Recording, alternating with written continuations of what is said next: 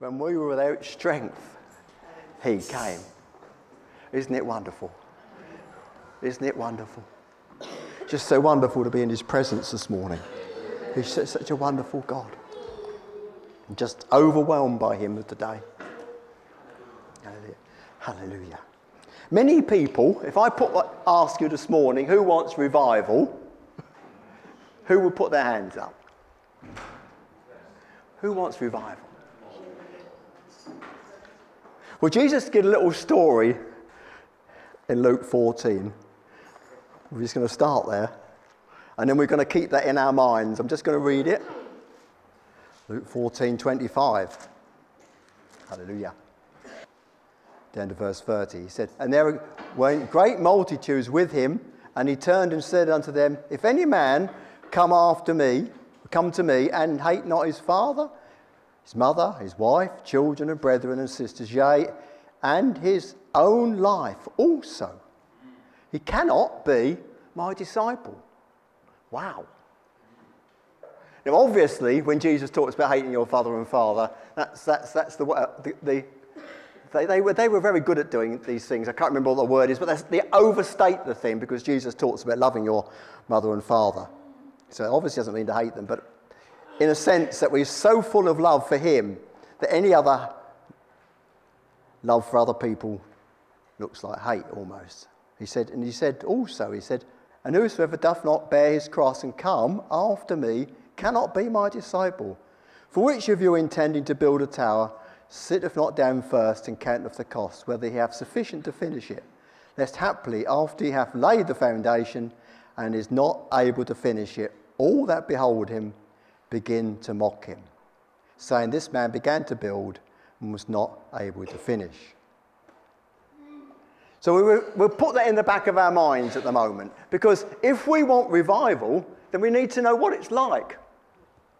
So what we're going to do is we're going to look and see how much it costs us to have revival, if that's what we really want. Do we really want it? Let's go and have a look at it. Now, very often when we talk about revival, we talk about the people leading the revivals, the Evans, the Duncan Campbells and Lewis, and all sorts of other places, don't we? We talk about the leaders of the revival, but I don't want to look at the leaders because we're not all leaders, are we? We're not all leaders. So I want to look at the ordinary people. What happened to the ordinary people in the church, which includes all of you. Nobody's out of this because we want to see what it's... So to get an idea of what revival is like, let's go into Acts chapter 2. Verse 41. Always best to go back to the Bible to find out what it says about what revival is like, what real revival is like. Now, we can see in other places what happened with revivals, and we can get some ideas. But when we look here, we begin to see some things that happen when we have revival. And are we prepared to pay the cost to have that revival in our lives? So, 41 to 47, Acts 2. You're all very familiar with this passage. Peter has been speaking about repenting and preaching after the day of Pentecost. And he said in verse 40, with many other words did he testify and exhort, saying, save yourselves from this untoward generation. And they that gladly received his word were baptized. And the same day there were added unto them about 3,000 souls. And they continued, here's the description of the church, steadfastly in the apostles' doctrine, in fellowship, breaking of bread, and in prayer. And fear came upon every soul, and many wonders and signs were done by the apostles. And all that believed were together, and had all things common. They sold their possessions and goods, and parted them to all, as each man had need. And they continually, daily, with one accord, in the temple, and breaking bread from house to house, did eat their meat or their food with gladness and singleness of heart, praising God and having favour with all the people, and the Lord added to the church daily such as should be saved. So that's a picture of revival. God reviving his people, bringing life to his people. And there's a number of little things which I've written down here. And the first one we see, which you wouldn't think, But it's the first one he lists. And I think when the Holy Spirit puts a list in, he's always careful to make sure it's in the right order. So the first one is the apostles' doctrine in verse 42. So I don't seem to be able to see my Bible this morning. They continued steadfastly. And this is where we have a big problem in churches. People do not continue steadfastly, do they? They come 1 week, next week they're not here. 3 weeks later they turn up again. You say, they're going to come on and do this with us. They say, yeah, I'll be there. And they're not there. Get people who come on a Sunday, you never see them for the rest of the week or the month. And they come another. They don't continue steadfastly. That's one of the things about when the revival's going, people continue steadfastly. That's part of it. Because that was the Spirit of Christ. He set his face like a flint to go to Jerusalem. He was steadfast in doing what his Father said. He continued steadfastly. Isn't that wonderful? So that's one thing that we expect to happen when there's revival. The next thing is they continue in the apostles' doctrine and teaching. All right, now what was their doctrine and their teaching? Well, let's look in 2:38. He says, we're still in Acts, and Peter said unto them, repent, be baptized, every one of you, in the name of Jesus for the remission of sins, and ye shall receive the gift of the Holy Ghost. Let's go over into 3:19. Repent therefore, be converted, that your sins may be blotted out, and when the times of refreshing shall come from the presence of the Lord. All right? And he shall send Jesus, which was preached unto you. All right? In 4, verses 2-4. Being grieved, this is about the Pharisees. They were grieved that they taught the people, this was the teaching, and preached through Jesus the resurrection from the dead. Hallelujah. So this is what we preach. We preach the simplicity of the gospel. Now, I can guarantee, if I went around this room and started talking about the sovereignty of God, the perseverance of saints, all sorts of different doctrines, I would find somebody who disagreed with me on what I preached. I can guarantee that. Everybody would feel the same, because we all have our individual walk with him. But when it comes to the revival, everyone unites under the one banner of preaching Christ crucified. Preaching the gospel of Jesus Christ. The real gospel, there needs to be repentance and changing of lives. An absolute change in people. That's the gospel. It hasn't just come to tickle our ears. It hasn't just come to meet our needs. It's come to change us, give us completely new lives. There has to be repentance, change from the old life, a complete new life, dying to the old life and being died in Christ and raised in Christ. All these things are so fantastic about the gospel. But this is when the revival comes, that they preach the apostles. Now, it wasn't the apostles' doctrine of Apostle Peter or Paul. It was the apostles' doctrine. It was the one doctrine they all preached. And many people in churches have their own ideas about everything, and now, especially with the internet, we have so many ideas coming in. It just floods out the gospel. But it's really important that we have the apostles' doctrine, the simple gospel that's able to save. For this is the power of God for salvation. Paul said, didn't he? Woe is me if I don't preach the gospel. Because it was the gospel. The gospel, it says, is the power of God. It's the power of God for salvation. And if we just want to preach that Jesus just loves you and that'll do, that's not the power of God. The power of God is the gospel, that God sent his son to die for us. That's the gospel. They need to know the gospel, that they need to have their lives completely changed, that they need to be completely born again and have a real experience of God. No, mate, that's what it needs. They were cut to the heart, remember? Remember we saw that? They were cut to the heart because God was speaking through Peter. And that was this gospel. All right, so that's where we have the gospel. And even Paul, when he got saved and he came back later and said, I want to check with you lot whether I'm preaching the gospel. I'm preaching the same thing. He was so adamant to make sure that he got the right gospel. He wasn't preaching something wrong, something different than they who'd been with Jesus were preaching. So that's the first thing. So there's a laying aside of our own petty doctrines and petty little things we like, to think about sometimes, and focusing on the gospel and getting people saved. Second is fellowship. Now, when we think about fellowship, we think about getting together. But if we look in verse 46 of chapter 2, we find that they met daily. They continued daily. They were continually together daily. Wow. That's what happens when the gospel comes. And there's fellowship. But the fellowship is not like the fellowship in the world where they just meet together and have a good time. That's not what it's about. Though we do have a good time with one another. Let's read what it says in 1 John 1.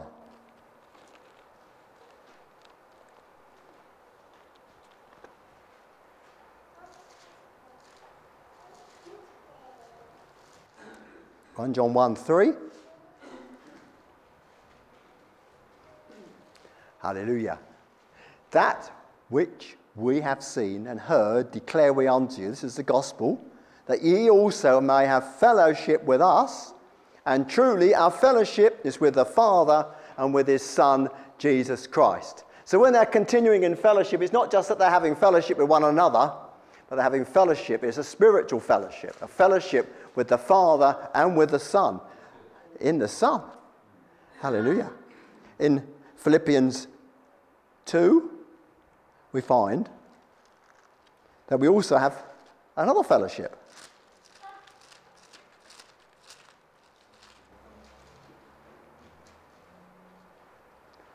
In Philippians 2:1,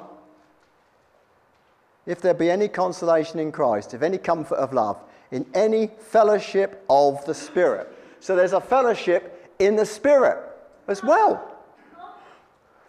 That's what they had, a fellowship in the Spirit. And also they had, let's go over into Philippians 1:5, and it says they had fellowship in the gospel. Philippians 1:5. They had fellowship in the gospel. The fellowship wasn't just them meeting together and having a good time. The fellowship was in these things. It was in the Father, in the Son, in the Spirit, and in the gospel. That's where we are. We're not about just having our social time.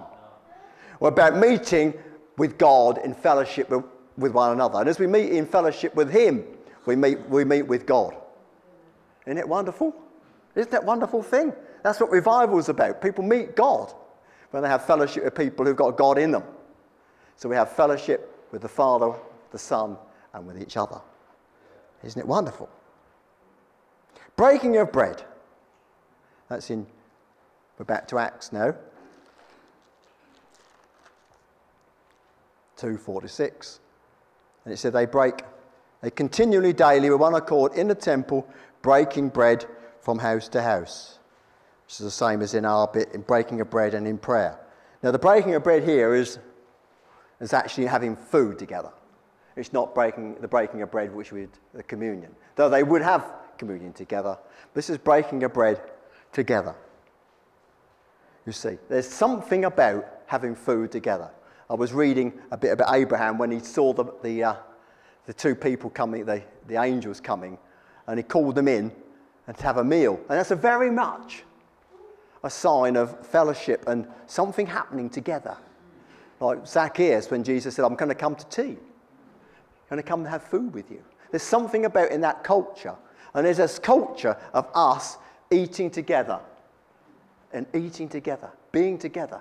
And I want you to see there is this togetherness in this thing all the time. There's a continualness together of one. You'll see that further as we go further on. And there's a food. And we can be reminded of when the two people went to Emmaus, on the way from Emmaus, and Jesus walked with them. He came in, and they were known him in the breaking of bread. He broke the loaf, and they knew him. And I think there's something about coming together in fellowship over food, where God comes in and meets with us. Now, they were in a different situation to us, because this didn't continue. Because they'd all, at the beginning, you don't hear about it later on, being all together like you hear later on, where they're having food together and they're selling everything. That was just for a time. Because a lot of these people, as we read later on, they'd left everything to follow Jesus. Jesus was supported by rich women. And it's wonderful that what happens is that they had this, they were away from ordinary life, do you see? And they were meeting together, so they weren't working, a lot of these people. So, and eventually, once they had people who were there who hadn't got any jobs. And especially if you were a priest, you'd probably get kicked out if you were a Levite, because many of them came to Christ, and they wouldn't have had a job. They wouldn't have anything. So there was this need of widows you see further on. But this didn't continue. We're not saying that, but there is a time about coming together to eat and fellowship together on this thing of breaking of bread. And prayer. The other thing is they had broke bread and they had prayer. Now, we have prayer meetings sometimes, but not like they had prayer meetings. Let's go on to chapter 4, verse 24.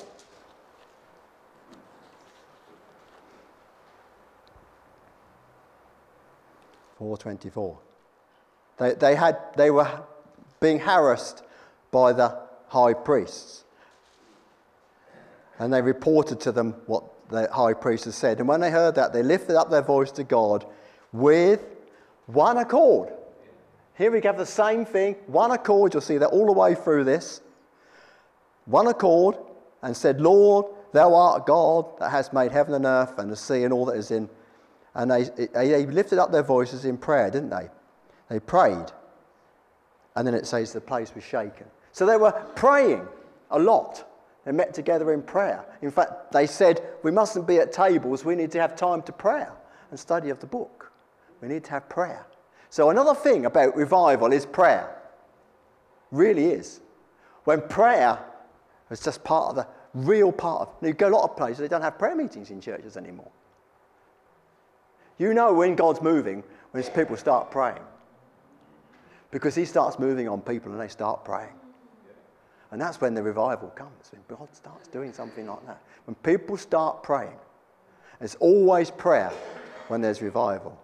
But prayer costs time, isn't it? It's time. It's time in our lives that we need to spend time with him. And we have prayer. In Jude 20, he talks about praying in the Spirit. That they pray for them in the Spirit. There's a spiritual prayer, and I spoke about prayer at the prayer day, about this, what it means to pray in the name of Jesus. I can't go into that today. But these are some of the attributes. There's lots of other things that happened. What happens when the power of God is on the move and there's revival? They continue daily with one accord in the temple. Every day. If you don't do that, you can't get people to come here once a week, let alone every day.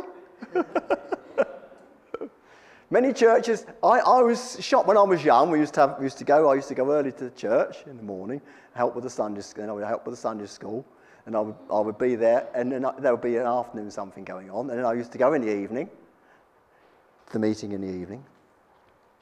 In our town, Brentwood, there's not one, apart from the Anglican church, there's not one service in an evening anymore. It just makes you think, well, what's going on? I want to meet with people. I want to have fellowship with people. Wow. Bit challenging, isn't it? It means you can't watch, no, it doesn't, it's finished, Downton Abbey or whatever you watch, Endeavour or other programme you might be watching on telly. You might have to give those up. When God moves, there's every day. There's a book called Sounds from Heaven, which talks about the Lewis revival and a lady who was there. And she talks about sometimes Duncan Campbell had 8 meetings in a day. A day. They would go to bed at 2 in the morning and get up 6, go to work. Weren't tired. Because the power of God was moving. Now, I'm not saying that's normal life, but that's what, if that's what you want, If this is what you want, do you want that? That you could have to be here every day of the week? Because the power of God's on the move. Wow. They had that down at a little river, a move of God in Wales, didn't they? That was every night of the week. They couldn't cope with it after a while, then it all folded up. I'm not going to go into that, but that's it, you see. Do you really want revival? It's a challenge to me. How much am I prepared to pay for revival? This is what it looks like. But it's great joy. There's always great joy. It's not all down. I'm not saying it's a down thing. It's always absolute great joy and excitement and wonder at what God's doing when revival comes. Because God just moves.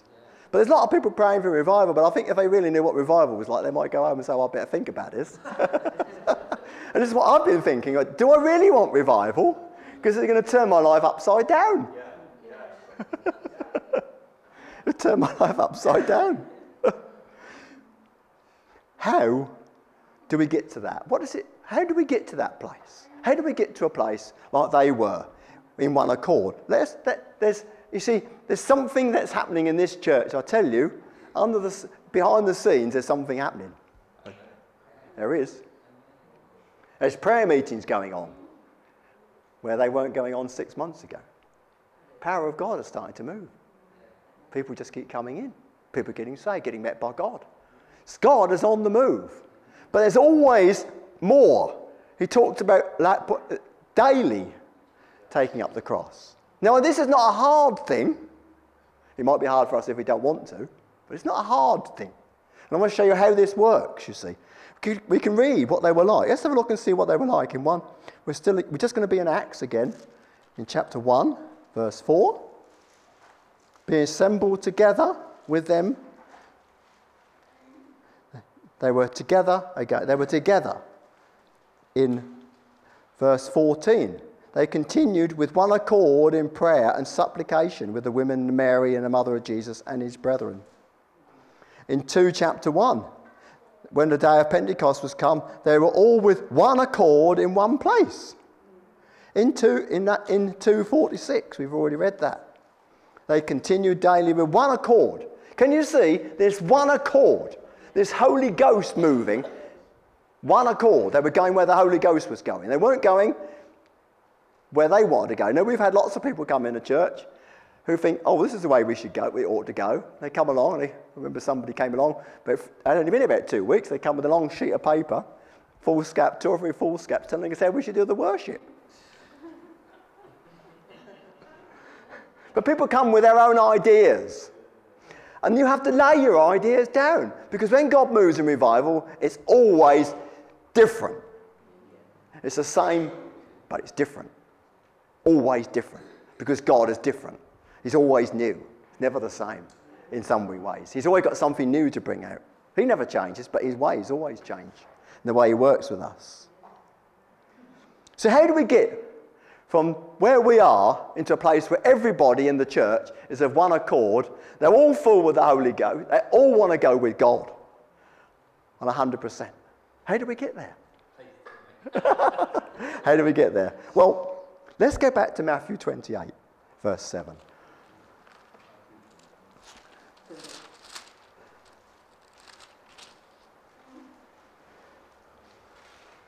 It's a very unusual verse for me to... Right. So at the beginning of the week, Mary came to the sepulchre, and there was an angel there.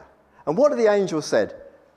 The angel said to them, this is on the resurrection morning, "Fear not, you know that you seek Jesus, which is crucified. He's not here, for he's risen. As he said, come see the place where the Lord lay. And go quickly, and tell his disciples that he is risen from the dead, and behold, he goes before you into Galilee. There shall you see him, lo, I have told you." So what's Jesus that the angel said? Jesus, quickly, he said, go quickly and tell them, go to Galilee, there I'll meet with them. That's where we're like sometimes. Let's look over to John 20 and see what happened.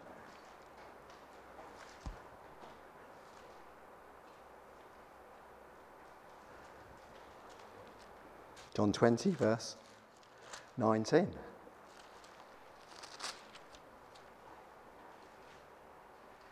This is the same day, later on. That was in the morning, it was at dawn. And he said, go quickly, the angel said. Remember, it was at dawn, so at 6 o'clock in the morning. They don't have the clocks changing there. The same day in the evening. So this is the end of the day. Being the first day of the week, when the doors were shut, the disciples were assembled for fear of the Jews, came Jesus unto and stood in the midst and said, peace be unto you. Hallelujah. And he showed them his hands and his feet and side, and they were glad when they saw the Lord. Now, hang on. Jesus had said, by the angel, go and meet Jesus in Galilee. But where were they? They were stuck in a room with the doors locked for fear of the Jews. Do you sometimes feel like that? That you're locked up for fear of what's going to happen? That's the situation they were in there. They didn't go to Galilee because they were too frightened, because they feared the Jews. But what happened then? What did Jesus do? And this is the most significant thing that Jesus did to them. Let's go on. He said, peace be unto you, in verse 21, as the Father sent me, so I send you. And when he had said this, he breathed on them, and he said, receive ye the Holy Ghost. And the word actually, in the Greek, I looked it up, it says, he breathed in them. It's the same breathing in as when he breathed in to Adam. The Spirit of God breathed into Adam.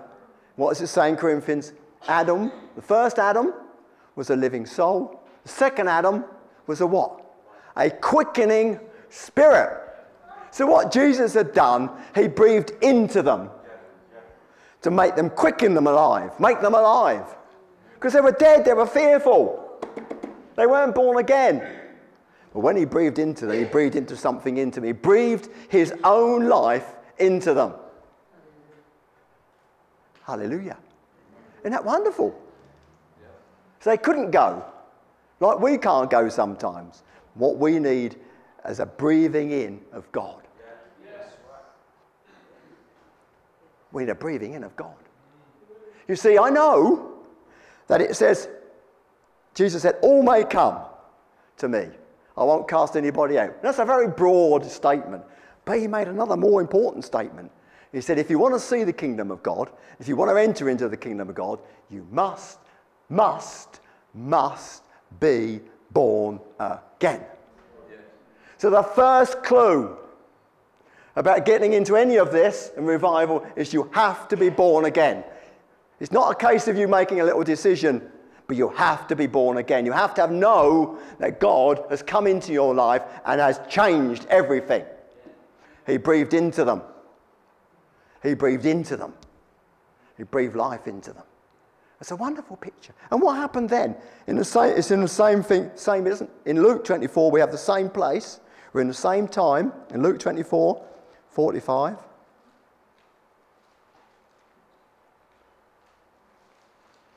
Because he showed them his hands and feet in verse 29. He said, it's me. And he said, in verse 45, and he opened their understanding that they might understand the scriptures. This is the same time. So when he breathed into them, it opened their understanding to the scriptures. Wow. They got born again. They got born again. Hallelujah. You can never get there where I'm talking about unless God comes and does something. Because what people do is they say they want revival, and they think, well, they prayed. We'll get them pray. They want, we'll get together in one accord. We'll try and get people to think the same thing. Or we do all these things to try and get God to move in revival. The first thing we must have is people born from heaven. Has to be.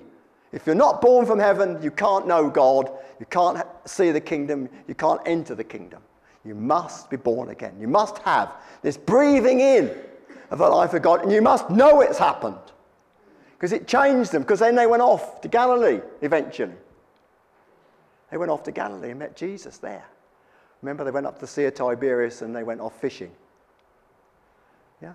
This is what happens when God comes and changes your life. But there's something more. Because even at that point, Peter was still himself a bit and he said, oh, I'm fed up about this, I'm going to go fishing. And Jesus met him, didn't he, on that seashore and challenged him about him loving him. I can't go into that today. But something changed, you see. They did what Jesus said because they've been born from heaven. So it always starts with him. We can't get there. These people were this because of what had happened to them. And then further on, of course, they saw the Lord in Acts 1:3. Acts 1:3. This is what happened before he went up into heaven. He showed himself alive after his passion by many infallible proofs, being seen of them 40 days and speaking of the things pertaining to the kingdom of God. So there has to have a place. Revival comes out of our fellowship and knowing and meeting Jesus. You remember what they said about their disciples? They took note that they'd been with Jesus. We have to have a relationship with Jesus because that's where revival comes from. Don't come out anywhere else. It comes by the power of the Holy Ghost out of our relationship with him. Hallelujah. But it starts with him. He breathed into them. It wasn't them. They were all in fear. So we can have confidence that God can breathe into our lives and change us. But there was something else that happened, wasn't there? We all know about this. They were filled with the Holy Ghost in chapter 2, verse 4. Well, we can read at the beginning, shall we? Chapter 2. When the day of Pentecost was fully come, they were all with one accord in one place. And suddenly there came a sound from heaven as a rushing mighty wind, and it filled all the house where they were sitting. And there appeared unto them cloven tongues of fire and sat upon each, and they were all filled with the Holy Ghost to be able to speak with other tongues as the Spirit gave them utterance. So this is what happens when God meets us. This is what we want, to be filled with the Holy Ghost.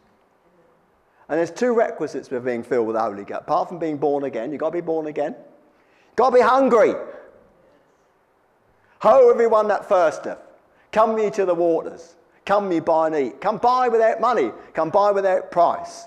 There's a hunger for people. Now, I know there's people hungry here for God.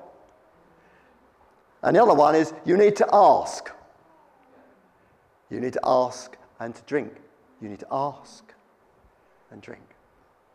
You see, every one of us needs to be filled with the Holy Spirit. They were filled with the Holy Spirit quite a lot. Let's go into verse 4 in chapter 8.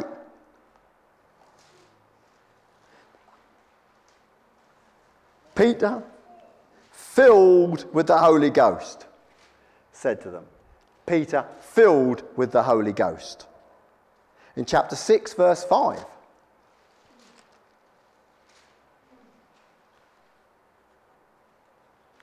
And it's talking about Stephen. He said they had to pick people who were full of the Holy Ghost. A man full of faith and the Holy Ghost and all the others. So these people were full of the Holy Ghost. 7:55. When Stephen was talking and he said, being full of the Holy Ghost, he looked steadfastly into heaven. This fullness of the Holy Ghost is the place of revival for every one of us in this room today. It's the fullness of the Holy Ghost. But, remember the little story of the tower? There comes a point when Peter had to get rid of his I'm doing it my way attitude. Got him into trouble. Said whatever came into his mind. He was a loose cannon. But God got hold of him, didn't he? And changed his life completely. Paul, who was so religious and so thought he was so good, as far as he was, but God had to get behind that, get behind his pride and take it down. He had to get hold of Thomas and get rid of his unbelief. And we all have things in our lives where we have to say, these have to go so that he can come and fill us. we have to take up our cross so that we can be filled with the Holy Ghost. These people were full of the Holy Ghost. They were walking in revival. Do you want revival? Are you prepared to say, well, I'm going to, whatever God shows me in my life that I've got to put down, I'll put it down. So that the power of God can move in our lives. Isn't it wonderful when that happens? You see. If we look in, and this is what happens when this happens. Look, let's look in Acts 4. When they started praying. And this is what happens. You see, we try and get there, but when we get full of the Holy Ghost, he gets us there. He really does. He really does. If we get full of the Holy Ghost, he gets us there. Look, let's read in verse 31 of chapter 4. And when they had prayed, the place was shaken to where they assembled together. And they were all filled with the Holy Ghost, and they spake the word of God with boldness. They weren't fearful anymore. They weren't hiding. And the multitude of them that believed were of one heart, one soul. Neither said anything that was theirs. And had everything in common. And they gave great power to the resurrection of Jesus Christ. And great grace was upon them. Hallelujah. Amen. Great grace was upon us. If we are prepared just to let go of the stuff and lay it down, all the stuff in our lives, all the things we have in our lives, the self-pity, the poor old me's, that I can do it, all the stuff. I don't know what you've got in your life. There's always something, isn't there, that God comes along and he puts his little finger on that. But the only reason he's doing it is to make room for himself. And the power of God can come in and change you. Because God is on the move in this church. I tell you, he's on the move. There's something going on. And if you want to be part of it, you want to get filled with this Holy Ghost. Get filled with the power of God. Because it's the only thing that changes them. That's what changed them. They weren't any more hiding behind Jesus. Were they? They were out there preaching the gospel. Challenging. No more was Peter frightened of a girl. Was he? He was, wasn't he? He was frightened of a little girl. But he changed. Stood in front of the Pharisees and was absolute steadfast. If you get this Holy Ghost into you, you'll be like these. You'll be continually steadfast. You'll be full of prayer. You'll be in fellowship. Wonderful. Breaking of bread with God. This is what we want. Everyone. This is my desire for everyone in this church, that we go with God. And we go with God. All right, there is always a price to pay. It's all free. But it costs us lay down our life. But one thing that's really wonderful, because those things really, when we hold anything before him, and we find it very difficult to get rid of, really that's a sin, because we belong to him, don't we? He says, you're not your own, you belong to him. So if you're holding anything back, really that's a sin, isn't it? But it says sin will not have dominion over you. It doesn't have dominion over us. We don't have to, those things which hold us back from God do not have to have dominion over us. Because we're in Christ. He's done a work in our lives. Isn't it wonderful? That we can enter into all of this. We can have revival in our own lives. Revival starts in here. And there's always a people who God moves on and causes them to pray and causes them to do these things. Just as he did here. It was all him. They had to do what they were told, but it was all him. Isn't it wonderful? You can all enter in to this revival that God's got in his plan. God's got a plan to bring us all into a place of revival. Now, it might not be in big ministry. That's not what I'm talking about. That's why I said this is all that you see. This is what the people were like, not just the apostles. The apostles had one. I'm not asking you to have a miracle ministry. I'm not asking you to have a wonderful preaching ministry. God wants us as a whole group to be united by this power of the Holy Ghost. Because it says the Holy Ghost makes us one. That's what it says. The Holy Ghost, when he comes, the Spirit makes us one. You read it in his prayer. The Spirit makes us one. And that's why. Because we become part of him. We function under him. We function under that anointing of God. Wow, isn't it wonderful? Hallelujah. We need to open our hearts this morning and say, we want more of you, and we're prepared to lay anything down that hinders the work of the Holy Spirit. Because he wants to work in our lives and change us, so change us that we'll be completely different.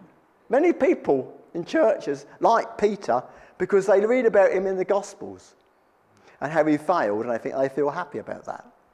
But they don't look at Peter when after he got filled with the Holy Ghost, and read his epistle. It's wonderful, wonderful revelations from God, wonderful. Now we do fail, but there's a God who comes alongside us. By his power of his, it's all done by the power of the Holy Ghost, isn't it? It's all done by the power of the Holy Ghost. Thank you, Lord, that you just want us to have more of your anointing. There's more of his anointing available for everybody in this room. Hallelujah. He's a person. And it said about Jesus, the anointing was on him without measure. Why? Because he laid his life down before he even got to the cross. Hallelujah. He was completely open to the moving of his Holy Spirit. Today, Father, I pray that your Holy Spirit will come and fill people. You can be filled this morning. All it says, if you ask, you can be filled. You just have to ask. You don't need even anybody to pray for you. You ask, and he'll fill you. He said, ask. He said he won't give you anything but the Holy Spirit because he's a good Father. Just ask. Ask him this morning. Ask him in the quietness of your heart for him to come and change you, fill you with his glory. Father, we just want to be filled with your glory this morning. Thank you, Jesus. Thank you, Jesus, for your glory. Hallelujah. Hallelujah. And today also, if you haven't known, really had a born-again experience, then you need to know Jesus in a real born-again way. You need to know him breathed into your life. You can't get there on your own. Hallelujah. Thank you, Jesus. Thank you, Jesus, for your word this morning. That you want to do great things amongst us. You want to revive your church. You want to revive us individually. So there's revival in the house. Thank you, Lord.